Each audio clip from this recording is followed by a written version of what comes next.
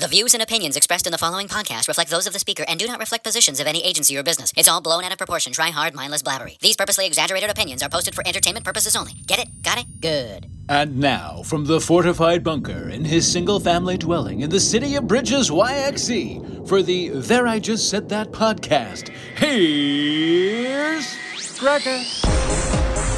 Did you see that Jan Arden show they announced at the Bez? Isn't that awesome? It's Gregor. There I Just Said That, the podcast. Thanks for the tune in here. They're calling it Arden in the Garden, which I have to admit, that's great. I just kind of, from a curiosity standpoint, I wonder, like, did they come up with that after, or did they go with her because it fits so well, like from a marketing standpoint? Do you know what I mean? It kind of makes me look forward to future shows there in a similar vein. James Harden in the Garden, right? The basketballer. I don't know what he would do for a show, but again, the name fits. Christopher Darden in the Garden. Oh my God. Why am I cracking myself up like this?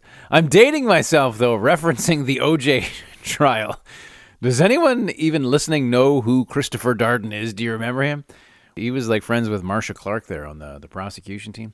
Here's the thing. I remember getting like deep into that trial. In fact, the morning of the verdict, I convinced my folks, I don't know how I did this, to let me stay home and watch because I had watched so much.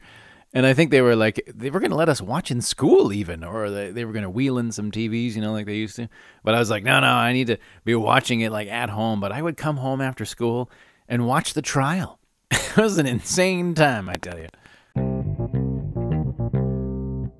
Hey, by the way, do you remember my car accident like 18 months ago? The cabbie that crashed into me at like 3:30 in the morning? I was like, there's no one else on the road, and you've decided to crash into me. Anyways, they decided to try and fix it, right? Well, Mark's Auto Body, the body shop there, they were great and have been waiting on a couple of parts all this time. They kept saying, we're phoning, we're checking. It's always back-ordered with Honda. They finally tell me, they're like, you know what? I don't even think they're making this part anymore. There's like 20 people on the back order list for this. So anyways, SGI decides and agrees, you know what? So much time has gone by. Parts and labor have all gone up in price. It doesn't look like these parts are going to come in. You're supposed to get the work done within 2 years. So anyways, your vehicle is a total loss. So naturally, they try to hose me saying, we want to pay out the value of the car at the time. But then they ask me for receipts of work I've done and then berate me for the kilometers that have now been put on since. And I'm like, but I thought it didn't matter since you were taking the value from like 18 months ago, no? Anyways, the guy that I've been working with there, the adjuster, has just had it out for me. He's got a chip on his shoulder against me every time I've had to deal with him. I at one point even asked for his manager, his supervisor, and was talking to him because it's just, we don't like each other. We'll say that much. So anyways, I'm car shopping. Once again, I have to say, and I wonder, where the hell are all you guys driving so much? I'll see a vehicle and it'll be like, okay, a 2020, that's only 3 years old. I click on it, like 127,000 kilometers already, like WTF. Are you dropping off orders for Skip the Dishes in China or something? Like, how do you even drive that much? Like in a 24-hour day? I don't get it. What are you, commuting to Manitoba on the daily basis? Anyways, I finally got myself a nice Cherokee moving up a few years. It's not like brand new, but it's new to me. It seems like a great car. But now the big adjustment for me is, and this is like a massive adjustment, again, showing how old I am, it doesn't have a CD player. And I'm like, oh, what have I got to listen to music like off my phone? I got to Bluetooth it in as though it's like 2030 already. I'm still a CD guy, for crying out loud. I had the CD visor. I almost might just put the CD visor in the car just because it feels naked without one.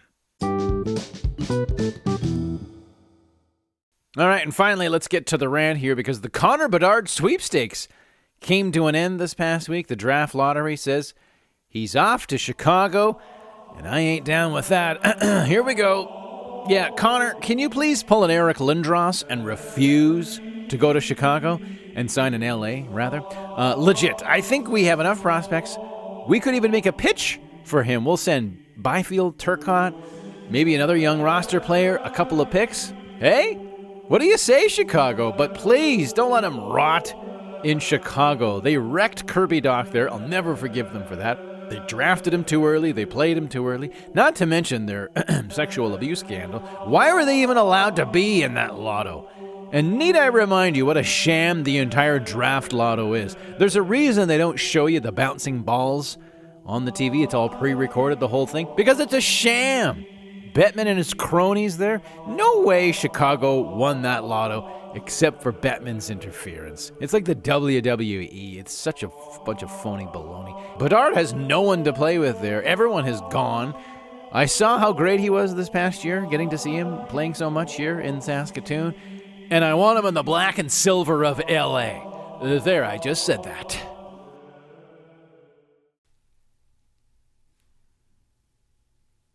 Okay, time to go now. That's the end of the episode.